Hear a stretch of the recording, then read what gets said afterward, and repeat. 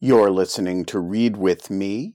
I'm Benjamin Wittes, and today's document is as part of our ongoing series on the January 6th Select Committee's final report. We're dealing with Chapter 7 today. Chapter 7 is not a long chapter. It begins on page 577, and it ends on page 634, so it's a comparatively short chapter. It is, however, one of the chapters with the best told story. It is a riveting read. It is entitled 187 Minutes of Dereliction. It focuses entirely on what Donald Trump was doing during the riot, the period after he gave the speech before the day ends. So the speech ends at 1:10 p.m. on January 6th, and the committee begins the chapter by noting that by 1:21, which is to say 11 minutes later,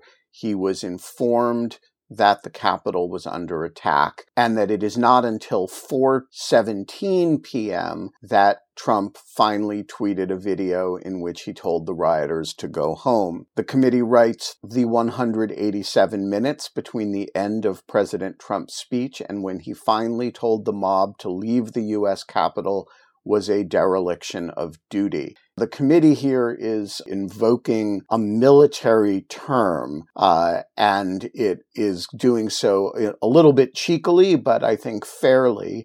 It writes, in the U.S. military, a service member is deemed to be derelict in the performance of his duties when that person willfully or negligently fails to perform that person's duties, or when that person performs them in a culpably inefficient manner. As Commander-in-Chief, President Trump had the power more than any other American to muster the U.S. government's resources and end the attack on the U.S. Capitol. He willfully remained idle, even as others, including his own vice president, acted.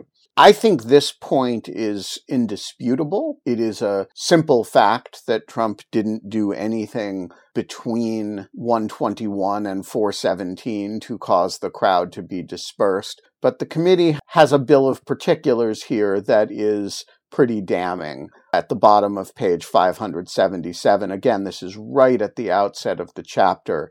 The committee writes, President Trump could have called top officials at the Department of Justice, the Department of Homeland Security, the Department of Defense, the FBI, the Capitol Police Department, or the D.C. Mayor's office to ensure that they quelled the violence. He made no such calls. Instead, President Trump reached out to Rudolph Giuliani and friendly members of Congress, seeking their assistance in delaying the joint session of Congress.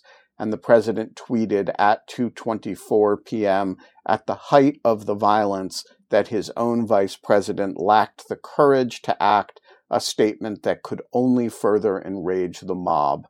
Meanwhile, Vice President Pence assumed the duties of the president, requesting the assistance of top officials, even though he was not in the chain of command and had no constitutional power to issue orders. Okay, folks, that was a teaser for the full episode. If you want access to the full episode of this and all the other Read With Me episodes, both past and future, the previous 6 episodes of the January 6th report, a couple of other documents, and all future episodes, we're going to have a lot more coming. Become a subscriber to Dogshirt Daily. You know how to do it.